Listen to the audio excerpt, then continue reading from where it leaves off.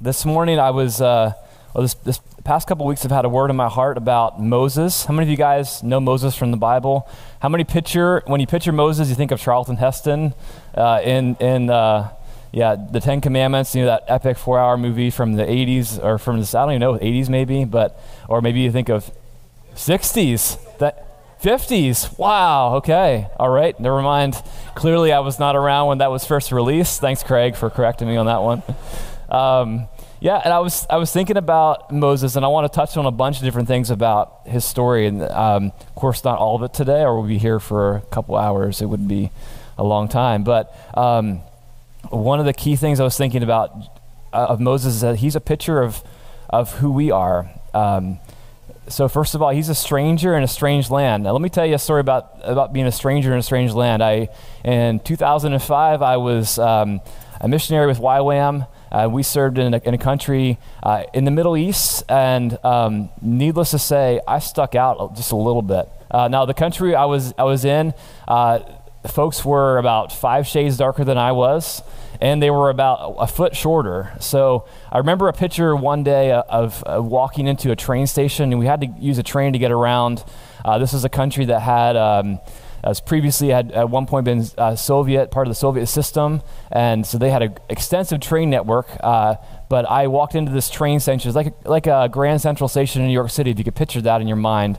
And then here's me walking out, I'm literally head and shoulders above everybody else, and my skin color is very, very different than everybody else. I got a lot of looks. I got a lot of attention. In fact, I had secret police approach me and wonder what I was doing there, checking my immigration papers. It was a bizarre experience for this guy to be a stranger in a strange land. So Moses is like that too.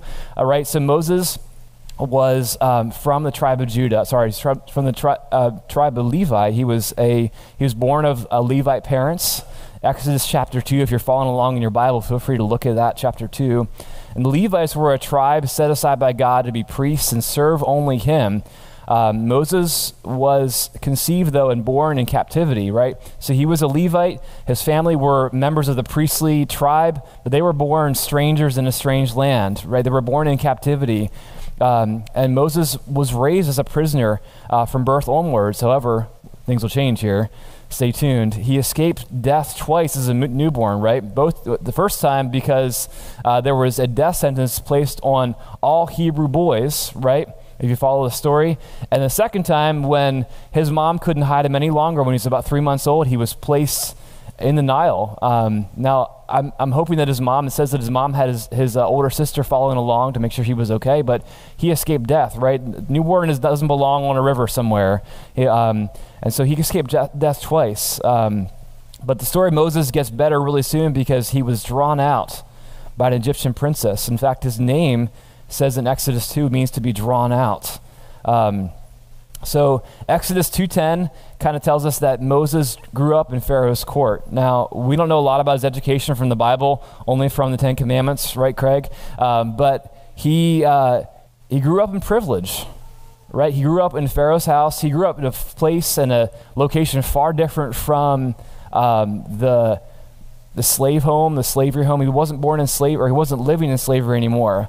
And I looked up a little bit about what Pharaoh's court meant, to live in Pharaoh's court. And if you were a royal, or if you were in the royal court, you were taught lots of different things, right? You were taught to be how to be a soldier, how to use a sword, how to speak multiple languages, and how to act and talk like a royal. So I think it's fair to say that he had a way different education growing up in Pharaoh's court than he would have had as a slave building bricks, right?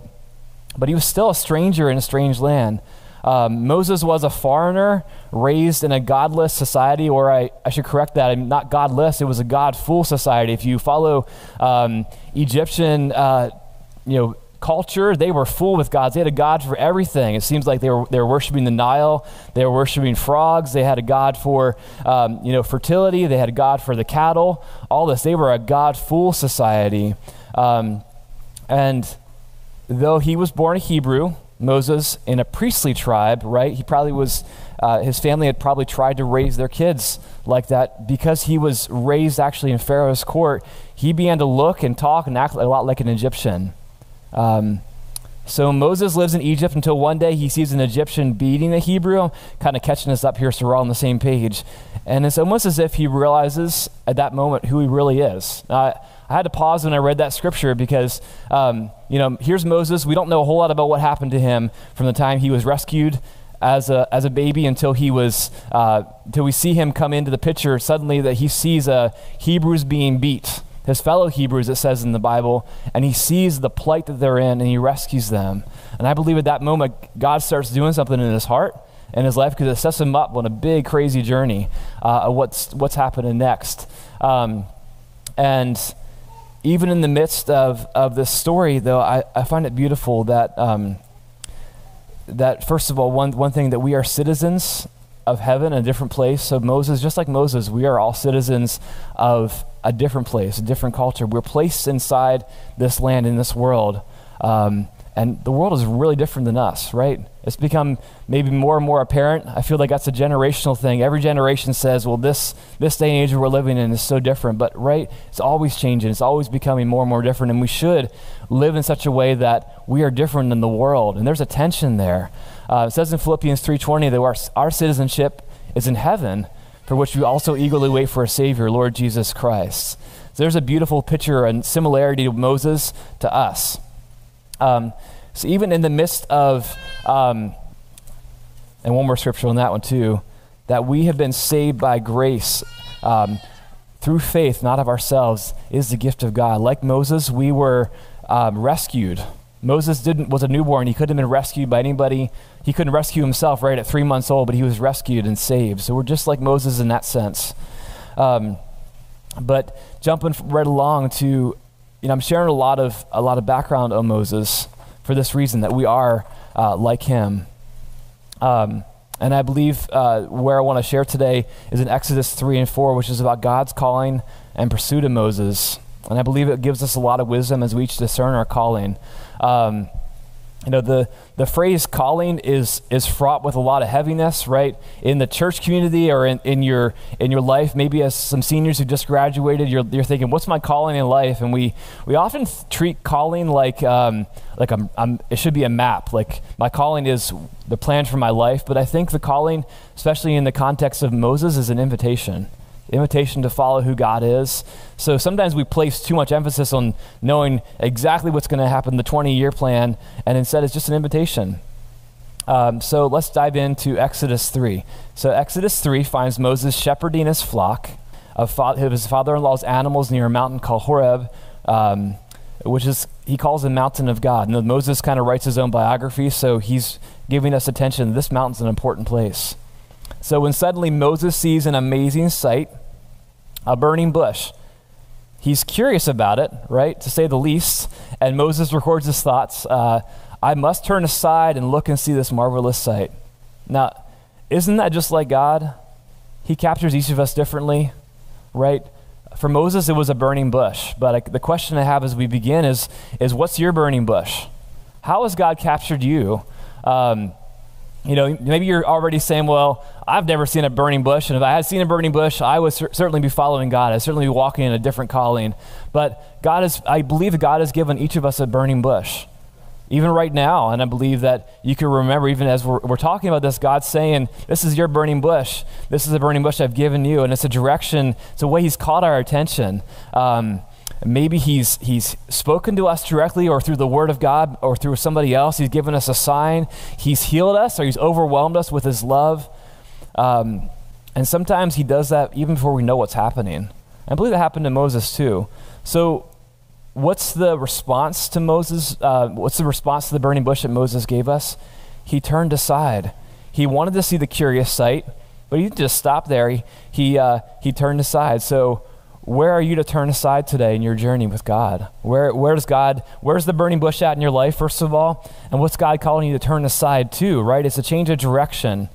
I don't want to miss the signs that God has placed for us. A few weeks ago, Hannah and I were in Arizona. We had just finished traveling back from the Grand Canyon. We were traveling back to our Airbnb rental, and we were excitedly telling our boys about the beauty of the Grand Canyon. And I missed a sign. And the reason why I knew I missed a sign is because I saw flashing blue and red lights and white lights behind me, and it was a very, very friendly Arizona State Trooper who informed me that I missed a sign, a 45-mile-an-hour sign. I was going 65 because that was the previous sign, but I was incorrect because the current sign was not 65.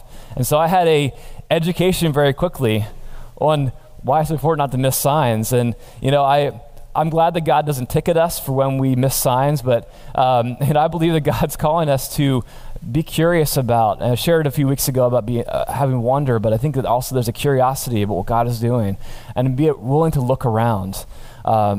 So what's your burning bush, number one, and where are you to turn aside?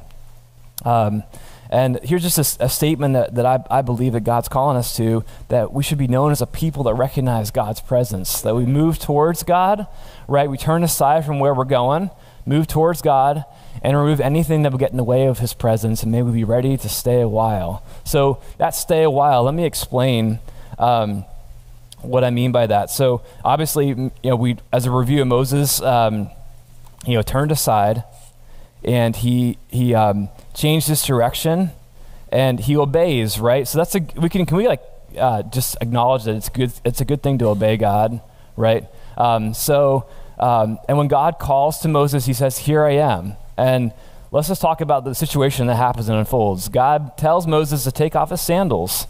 Why does he do that? I was studying this a little bit, and there's a couple things that God really placed on my heart as I was studying this out, right? So first of all, it's common for people in that time to take off shoes when entering a holy place or a temple, so you didn't bring dirt inside.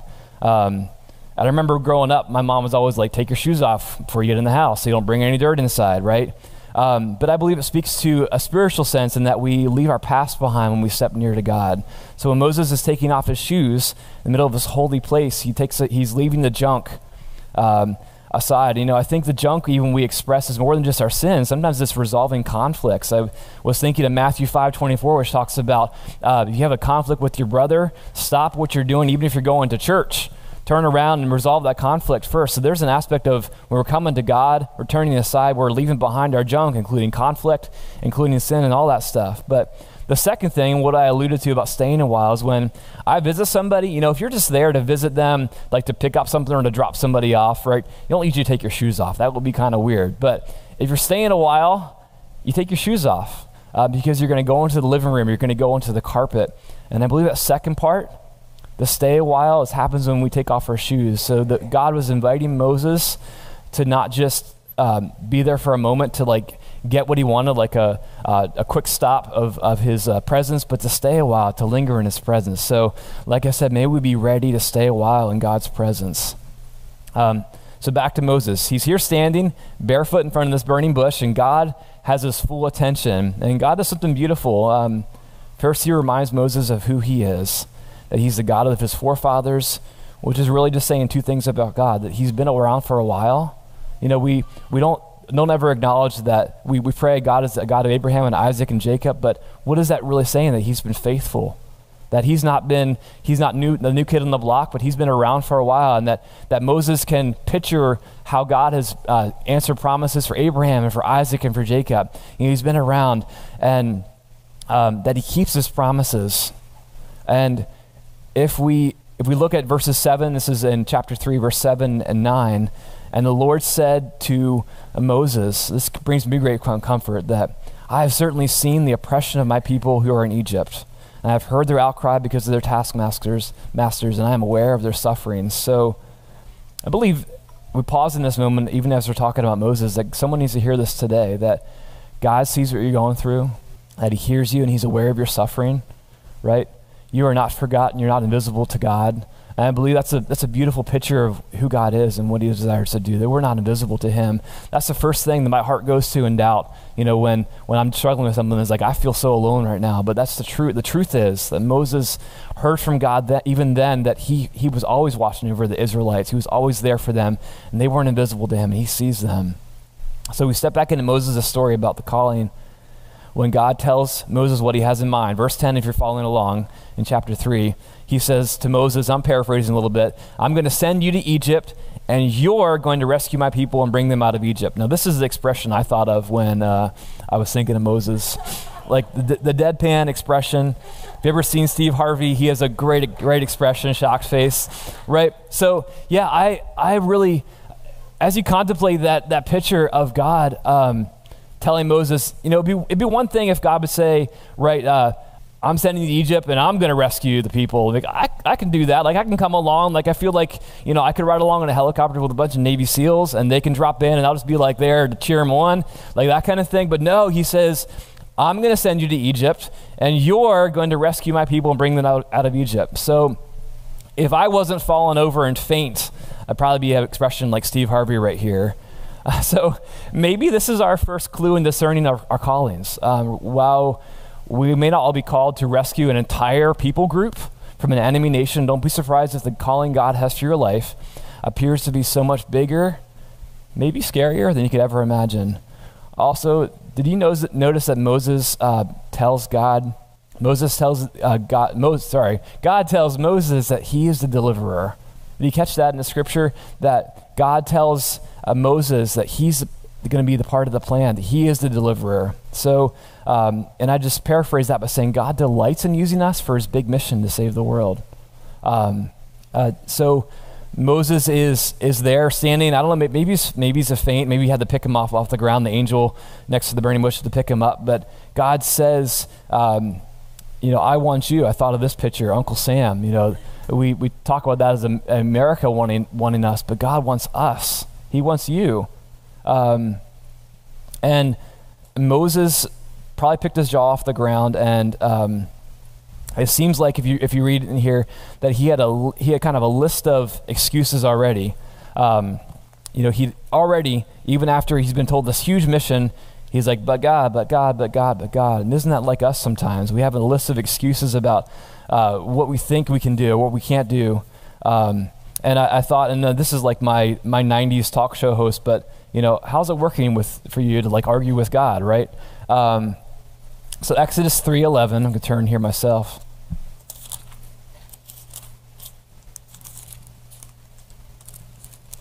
So here's his first excuse. He says, Moses said to God, who am I that I should go to Pharaoh and that I should bring the sons of Israel out of Egypt?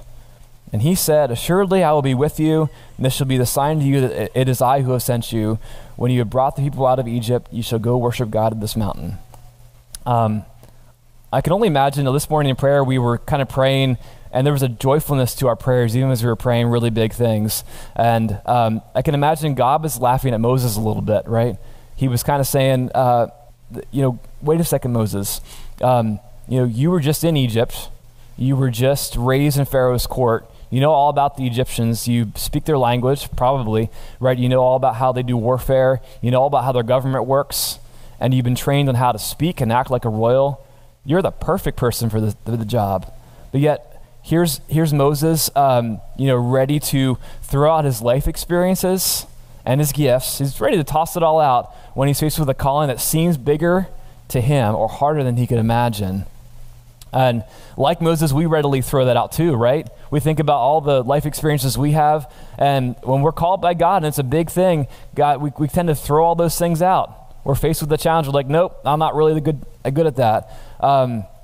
Why? Because we're human. That means we're in good company with Moses. I'm excited about that. Verse 12 says, this is God's promise to us. Assuredly, I will be with you. Now, let me just stop right there. Do you notice that the first thing that God does is not answer Moses' question? Like, jump back to Exodus 3:11, and Moses said to God, who am I? That's the question he asked at the very beginning. And Moses says, not who you are, but where am I? I'm with you. We expect God to answer our questions exactly how we think. Maybe we expect like a spiritual resume to be downloaded, like God saying, okay, Moses, yes, you were born in Egypt, you were raised in the Egyptian court, you speak the language. But no, the first thing he says that he is with us. And that should give us great comfort and great strength that he's not even listing Moses' qualifications, even though he's probably very, very qualified for the job. But he just says, no, I'm with you. He kind of sidesteps the argument of qualifications, by the way, which should be exciting for if you ever feel you're not qualified. He just says, I'm the qualifier because I'm with you. And so he says, the sign that I'm with you, the sign that you know that I'm speaking with you, is that you're going to be coming back, bring the whole nation of Israel back to this very mountain that you're standing at right now, where this burning bush is at, to have a big worship party. And often God brings us back to minister in our areas of victory. Do you ever wrestle, any parents here wrestle with raising godly kids, wrestling to raise kids in this world that we live in? You know what? Maybe God is calling you to minister to other parents, where you've seen victory. He's calling you to do that. I think of my friend Ron. I was inviting him to come here because he's a great heckler. But my friend Ron has had a victory in overcoming addiction and drugs and alcohol, and now he ministers to people who are addicted to drugs and alcohol, and he's drawing them out. So God uses us in areas of victory. And even if right now you're saying, well, I'm struggling with something, I'm really in the midst of an addiction or a sin, be ready and get excited, because God not only wants to give you victory, but he wants to set you free and have you be a part of drawing others to victory with you. So I can think of anything, right? We could name anything you're struggling with today, anything we're struggling with today, and God doesn't want to just save us for ourselves, right? He wants us to, in the theme of Abraham's blessing, he wants to bless us so we can be a blessing to others. He wants to rescue us so we can be rescuers to others. Okay, so Moses still isn't convinced. I don't blame him. Like the whole chapter 3 is Moses', actually chapter 4 too. This is Moses' excuses. Maybe I'm the only one who feels this way, but I want to look for a huge list of signs and more signs and confirmations and like miracles when we sense a big calling.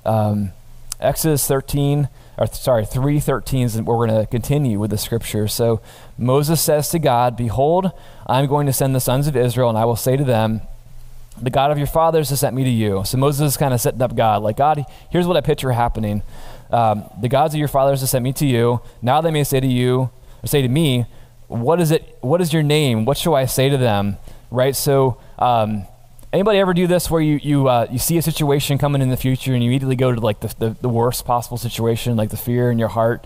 Like I do that, and maybe I'm the only person who does that. If so, I'm preaching to myself, but thanks, Jeff. I appreciate the hand there too. But we think about the worst possible case, and Moses is just like us, right? He says, okay, I'm walking to Egypt. So he's kind of like saying, okay, I'm maybe going to do this, but what about this excuse, God? And so, he says, behold, skipping along to 14.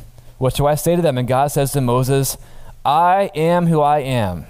Now, in your Bible, is I am who I am written in a different font?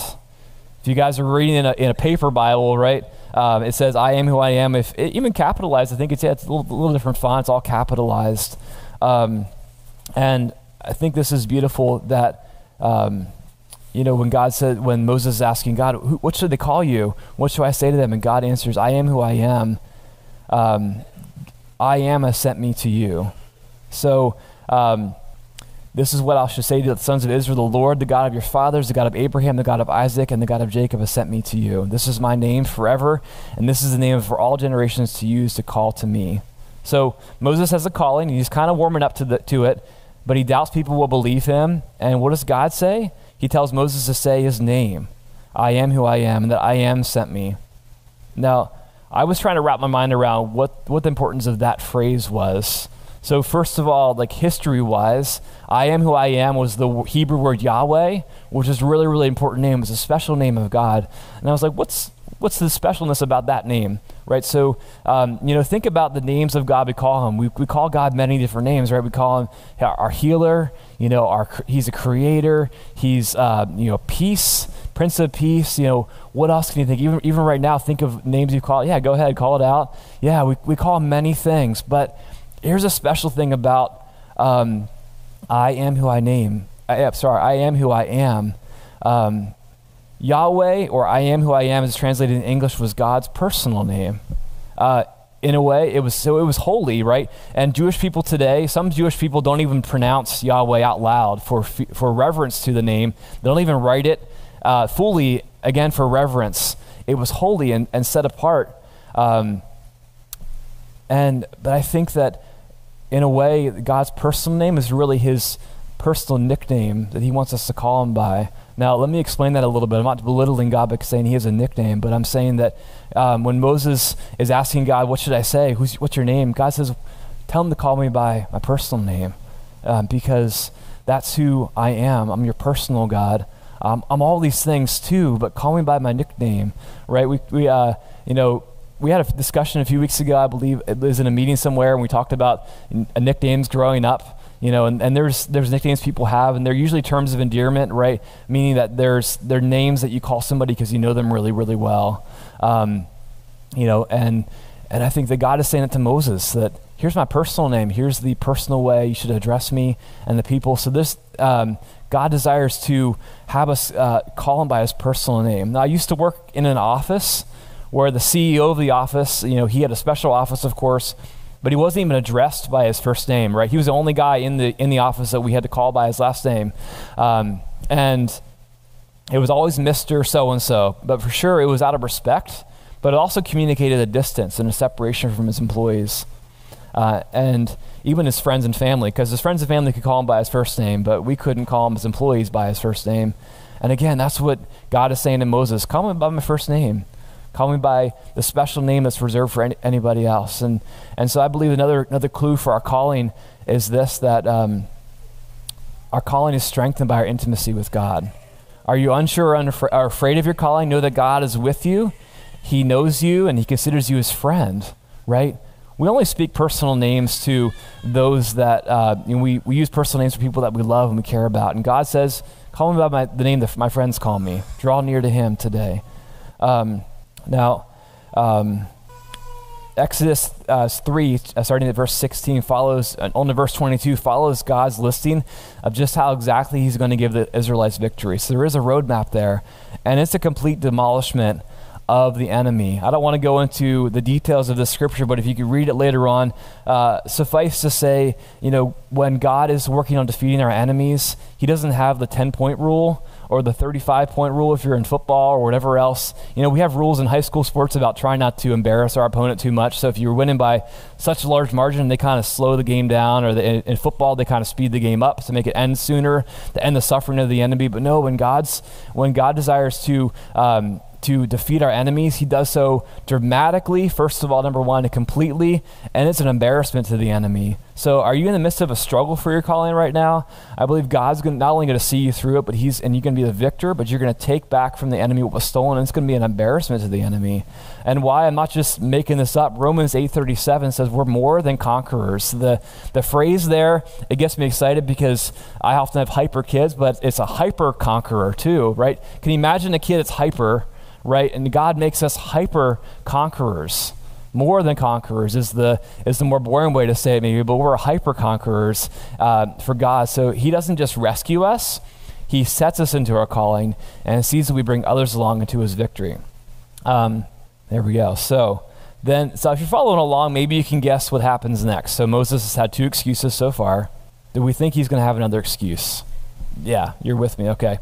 So we're still making excuses. We're still doubting. Just like Moses, let's see what God does about it. So chapter 4, Exodus 4, starting at verse 1 says, Moses said, what if they will not believe me or listen to what I say? So they may say, the Lord has not appeared to you. And the Lord said to him, what is that in your hand? And he said, a staff. So when we get overwhelmed by our calling, we need to do what God tells Moses to do. Look right at what's in our hands. So Moses was a shepherd, so it wouldn't be unusual for him to have a staff in his hands. That was the toolkit of a shepherd. He was a shepherd. He wasn't running away, but he had run away from to escape from the punishment of the Exodus, or for the Egyptians who were not happy that they had killed an Egyptian. And but God found him as a shepherd, and God met him there, and he said, what's in your hand? A staff. So what is a staff in your life? What's in your hands right now? And maybe part of the calling that God has placed in your heart is what's already in your hands. What do you find yourself doing already? I was thinking a few years ago, I was doing a school ministry at Christ Community, and I was very, very busy in photography at the time. Still am. It's still a calling that I have, is to be a wedding photographer.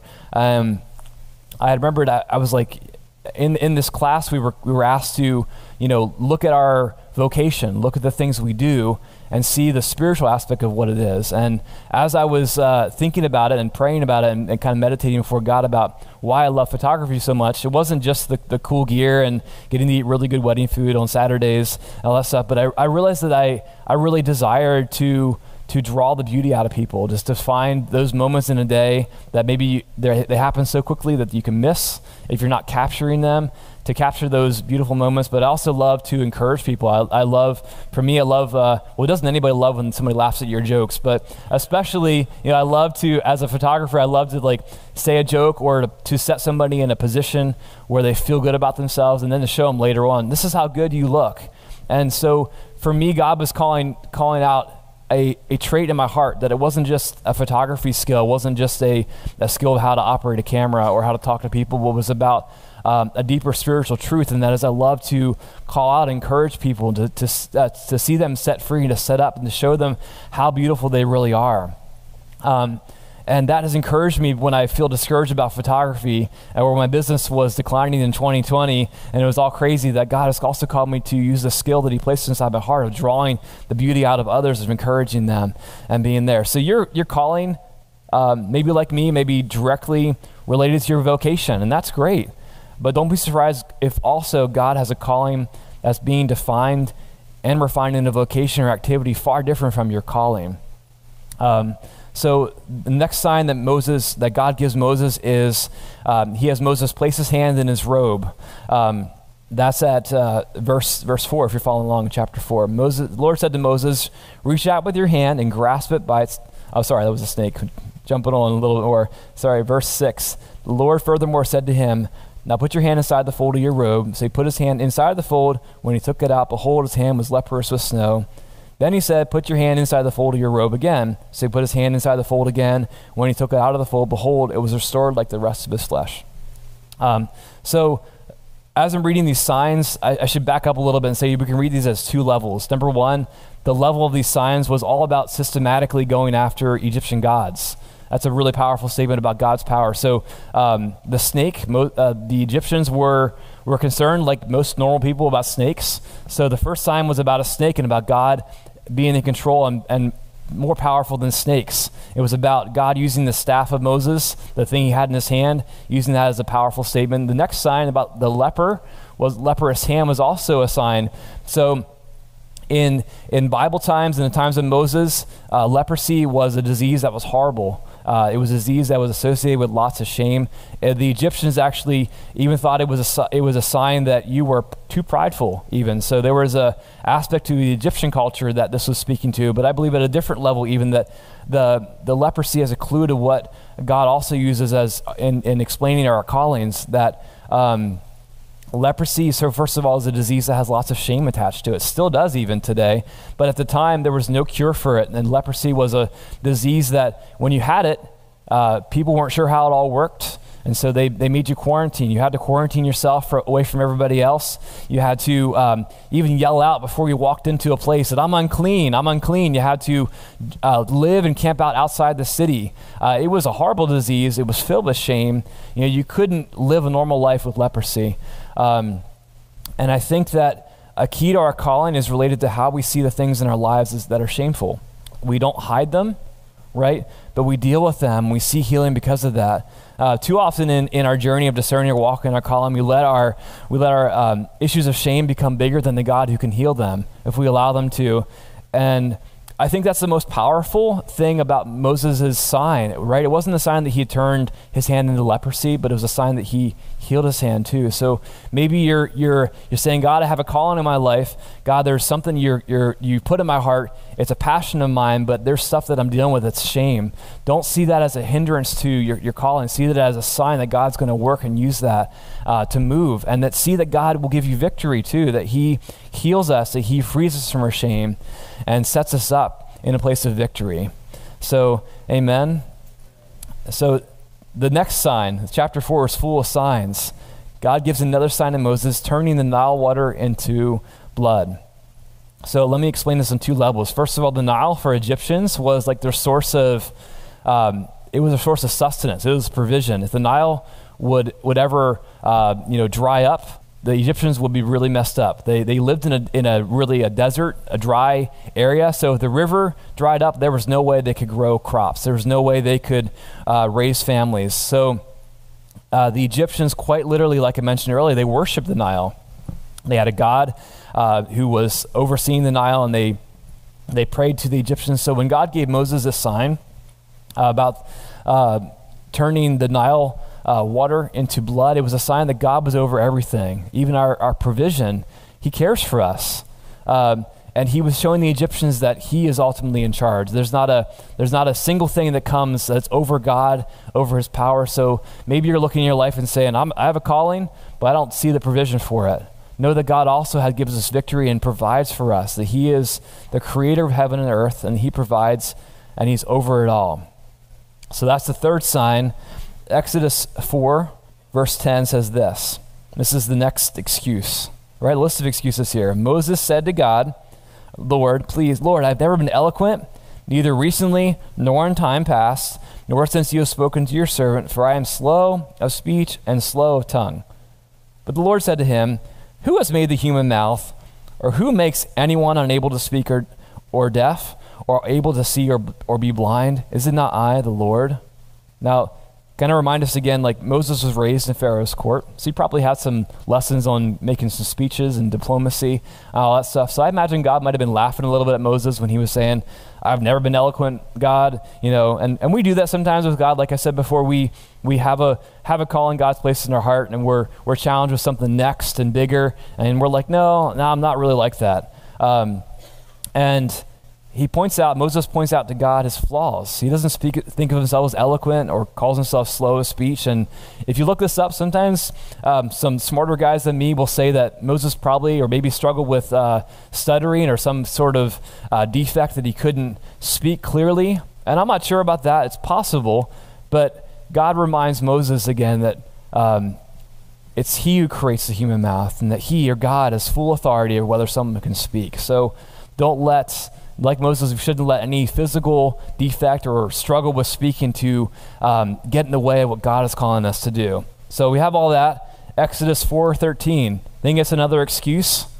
Yeah, here we go, another excuse. But now Moses says, back up in verse 12 a little bit. God tells Moses, now then go, and I myself will be with your mouth and instruct you in what you are to say. So God, again, he's like, Moses, come on, man. Come on, dude. Let's go. I'm with you. I'm with your mouth even. Let's go. And then, chapter 4, verse 13 says this. Moses says, please, Lord, now send the message by whomever you will. God, anybody but me. Come on.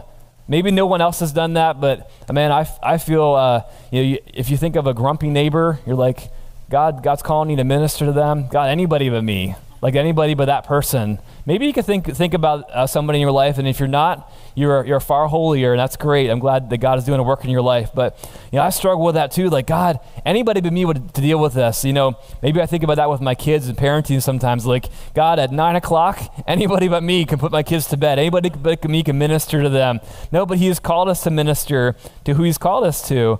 But this verse gets to like the crux of the climax of the story of Moses' excuses with God. Because of this, we see that God in this whole dialogue, right, most of chapter 3 and in chapter 4, he's having a dialogue with Moses. You don't get any sense that God's angry with Moses' excuses. You just get a picture of a dialogue, and God hears Moses' excuses, and he responds with how he's going to fix the problem. You see another excuse. God, what are they going to, how am I supposed to, what name am I supposed to call you by? And God answers. God, what kind of signs should I show? God answers step by step by step. And finally, in chapter 4, verse 14, he says, anybody but me. And then we read the very next verse, verse 14. Then the anger of the Lord burned against Moses. Do you notice that it wasn't until Moses wanted to step out of actually doing it that God got angry with them? And what does it tell me about who God is? It tells me that for Moses, God didn't see a plan B. That Moses was it. Like he said, Moses, you're the one I've called to rescue the Israelites, your people, from Egypt and bring them back to this mountain so we can worship. right? And so when Moses said, anybody but me, God, what's he saying? He's saying, God, I don't like your plan. But God's saying, Moses, you are the plan. And I don't know about you, but I don't want to get God angry at me for that. Can we all agree on that? Like, we don't want to get God angry at us. But we're trying to, often like Moses in this sense, we create even entire theologies about how God will always get us out of our messes, right? And always make a way. And I don't want to step into that in a sense of that God can fix us, he rescues us, and he always saves us. But I think that oftentimes God has called us clearly to do something, and we've used grace as an excuse to not step into it rather than as the after the fact that God, I've failed, and grace rescues us. So we use it as an excuse even and create a theology of saying, anybody but me, God, because I know you're graceful, I know you care about me, I know you have somebody else in life. But God say, no, you're the one. You're the one. So today, you're the one. God has called you, each of us, he's called us. You're the one. You're the one. The calling of God has for our lives is both smaller and bigger than we first believed. Now, you're like, wait a second, weren't you setting us up for something like we're all supposed to be Moses and we're supposed to be rescuing the whole entire people groups? And yeah, I believe that. And let me explain. The calling of God on our lives is both smaller than we believe, and I'm using air quotes. And what do I mean? I mean that sometimes I think we're standing around waiting for a call from God that's so big and massive. Like, God, I'm just waiting for your call to sign me up so I can go to Africa, minister, and drill wells by hand. And I'm waiting for a call to be called up to the White House so I can speak to President Biden and tell him how he should run the country. Or I should, God, I'm called to minister in Alaska, with the Eskimos, all that stuff. But I believe that sometimes our calling is smaller in the sense that God calls us to minister to our kids. God calls us to minister to our coworkers. God calls us to where we're planted with the staff in our hand to minister to wherever he finds us, wherever we're found. And we're called to demonstrate love over on the highway. We're called to demonstrate God's love, to have a calling to show patience in the line at Walmart. God's calling us to be observant for signs, for burning bushes of our neighbors in need, for the burning bushes of our kids who need direction in life, for the burning bushes of our coworkers who need direction. He's calling us to do these things. So sometimes the calling of God is smaller than we think, but not in the sense that we shouldn't do it, but that we should go after that too. And I also believe that God's calling us to be available, right? Much like God uses Moses' staff, he's called us to use the things we already have. Many of us are already walking in God's calling. Maybe today you just need that encouragement that where you're at in your job, where you're at in your life is God's encouragement where you're called. I remember a few years ago, I was a stay-at-home dad, still am for a little bit, and there was a season of life where I was like, playing with my kids and like, God, I really want a bigger calling than this right now. Like I'm playing with some toys and not feeling like I'm using the gifts and talents that God gave me. But he say, no, the calling you're at right now is great. Keep doing that. The small calling, we make it small, right? God doesn't make it small. We make it small. Don't wait for the bigger calling when you're missing out on the smaller callings God has for each day. Now also, I believe that God has bigger callings for us. And let me explain that too. Ephesians 3:20. Now to him who is able to do far more abundantly beyond all that we can ask or think, according to the power that works within us, right? It's not an external power, it's internal. God's working inside of us. He calls us for a big thing. And the phrase that struck out to me in this verse is that God is able to do. Him who is able, God is able. So I looked it up a little bit. God is able to do, and it's amplified. That phrase is amplified in the scripture. So it's amplified by the word far, amplified and multiplied by the word more, right? God is able to do, it's amplified and multiplied by the word abundantly. So all these three words, I think that words are powerful, but God is able to do far, he's able to do more, he's able to do abundantly, and then beyond too. I missed one there, able to do abundantly beyond all that we ask or think. So maybe you've heard someone use the phrase that God's stretching me, or you ever used that phrase yourself? I have. You're being stretched to do something you're not used to. it's a good thing for us to be stretched. Hannah's been dealing with some back pain, and so she decided to go to a physical therapist, and they're stretching her. Now, I'm glad that person is qualified to stretch her, because I feel like you could stretch somebody in the wrong way, but no, God is like that wise physical therapist who stretches us in the right way. What's the opposite of being flexible and limber? It's to be stiff. I don't want to walk around life being stiff. And so when we say God's stretching me, that's a good thing. We want to be stretched by God so we can be flexible and move into what God is calling us to do. And I think that we often pray big prayers for other people, right? We often pray. It's easy for us to watch the calling. Like maybe you're looking at the Hauptmans here and saying, y'all are a little crazy, moving 7 hours north, not really, all the details are kind of fuzzy about how this is all going to work, but we're with you because we can pray for you. And it's easy to pray for them and be like, yep, God's got you, trust you. But it's a whole lot harder for us to pray for ourselves, right? We pray this prayer for other people, but we don't believe it for ourselves. God is stretching us. God is stretching us so we can be limber and flexible and be ready for the big callings he has for us. We make the discomfort about our callings our mountain where we get stuck. We make the struggle about our callings all about us. Just like, look at Moses' excuses, right? Moses had a list of excuses about, again, all about him. If you look at it, right? He was about, who am I was the first one. What are they going to do? What's my name? How will they know that you sent me? What if they don't believe me? I'm not qualified. I can't speak well enough, right? They're all about him. And we make our excuses about God's calling all about us sometimes. And I believe that, what would it look like, right? To be a people of God that are obedient to God's call the first time without hesitation. The picture of Moses, Moses wasn't a perfect guy. If you read through his story, he still struggled, and we still struggle too. We should take comfort in the fact that when we step into what God has called us to, amazing things can happen. And I believe that God has a calling for us too, that just like he sets us up in the areas of our victory, right? The areas of our sin and what used to be the enemy having a foothold on us and a stranglehold rather on us, that God sets us up for victory, not just for ourselves, but to bring other people. And so I leave you with this, that what would it look like for us to be people of God that are obedient to God's call the first time without hesitation? And if you look at chapter 4, I closed my Bible too early.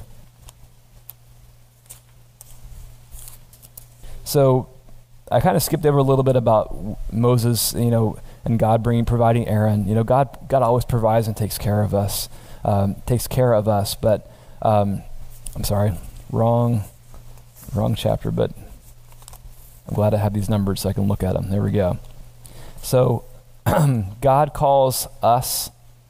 And if you skip ahead, this is in Deuteronomy 1:2. Don't make the mistake Moses made and assume that God is someone more qualified for your calling than you. Listen to the truth of God's response to Moses in all these lines, that I am with you. I'm with you, Moses. It's the first thing he said. I am with you. God is with you. God is with you. And yet God calls you and he calls me, right? You are God's plan A. There's no plan B for God. God calls us. And Deuteronomy 1:2 gives us an example of what happens here. So it says in Deuteronomy 1:2 that the Israelites, if they had taken the direct route from Egypt to the promised land, it would have been just 11 days. Instead, Moses is addressing them on the 40th year of their journey. They wander through the wilderness. They go through all this hassle for 40 years, and it could have been an 11-year journey. Do you know that the destination that they were called to was still the same, right? That either way, they were still going to the promised land. God got them there, right? But it was whether they were obedient to God and doing the straight route, the 11-day route, or the 40-year route. God still gets his way for us. That's the good news, right? But we need to listen to God's command. And I feel like I want to end with this, that in Deuteronomy 1:6, that you have stayed long enough at this mountain. Now let me explain the mountain for us. I believe the mountain is that place of comfort. The mountain is that place where we find ourselves right now. We're like, yep, God, I'm kind of happy with a measure of what you have for me. I'm kind of happy with the calling that I have, whether it's the small calling or just going through life in a place of comfort. But I believe we need to hear the word clearly today, just like for Moses and for us too, that you have stayed long enough at this mountain. It's time to get off of our mountains, right, and step into the calling God has for us. Moses wouldn't have rescued the people of Israel if he had stayed on the mountain, right? He was having an encounter with God. It was an awesome thing. Even in the midst of his excuses, God was still right there with him. But if Moses had neglected to get off the mountain and actually go and do what he was called to do, the people of Israel would never have been rescued. So today, I should say, what would it look like to be people of God who, the first time, without hesitation, listened to God's call? So here's a choice I think we have: 11 days or 40 years. It's your choice. It's our choice today to step into God's calling. So God, help us. Help us, God, to pay attention to the calling you've placed in our heart. Help us to see those burning bushes of calling, God. To turn aside, God, to lay aside distractions, even the things that we're doing right now of comfort, God, and to follow you, Father. Help us just to walk in the small and the big callings you have for us, God. To not lose sight, to not wait for a bigger calling to come along, but just to walk in the callings we have right now. Empower us, Holy Spirit, to see how big you are. Father, we just thank you that you are with us all the time.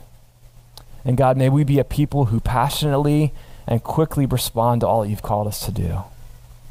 Thank you, Father, for doing a work in our hearts, for touching us today, and for setting us free, not just for ourselves, but so we can be like Moses and bring others with us to the promised land. Thank you, Father. Amen.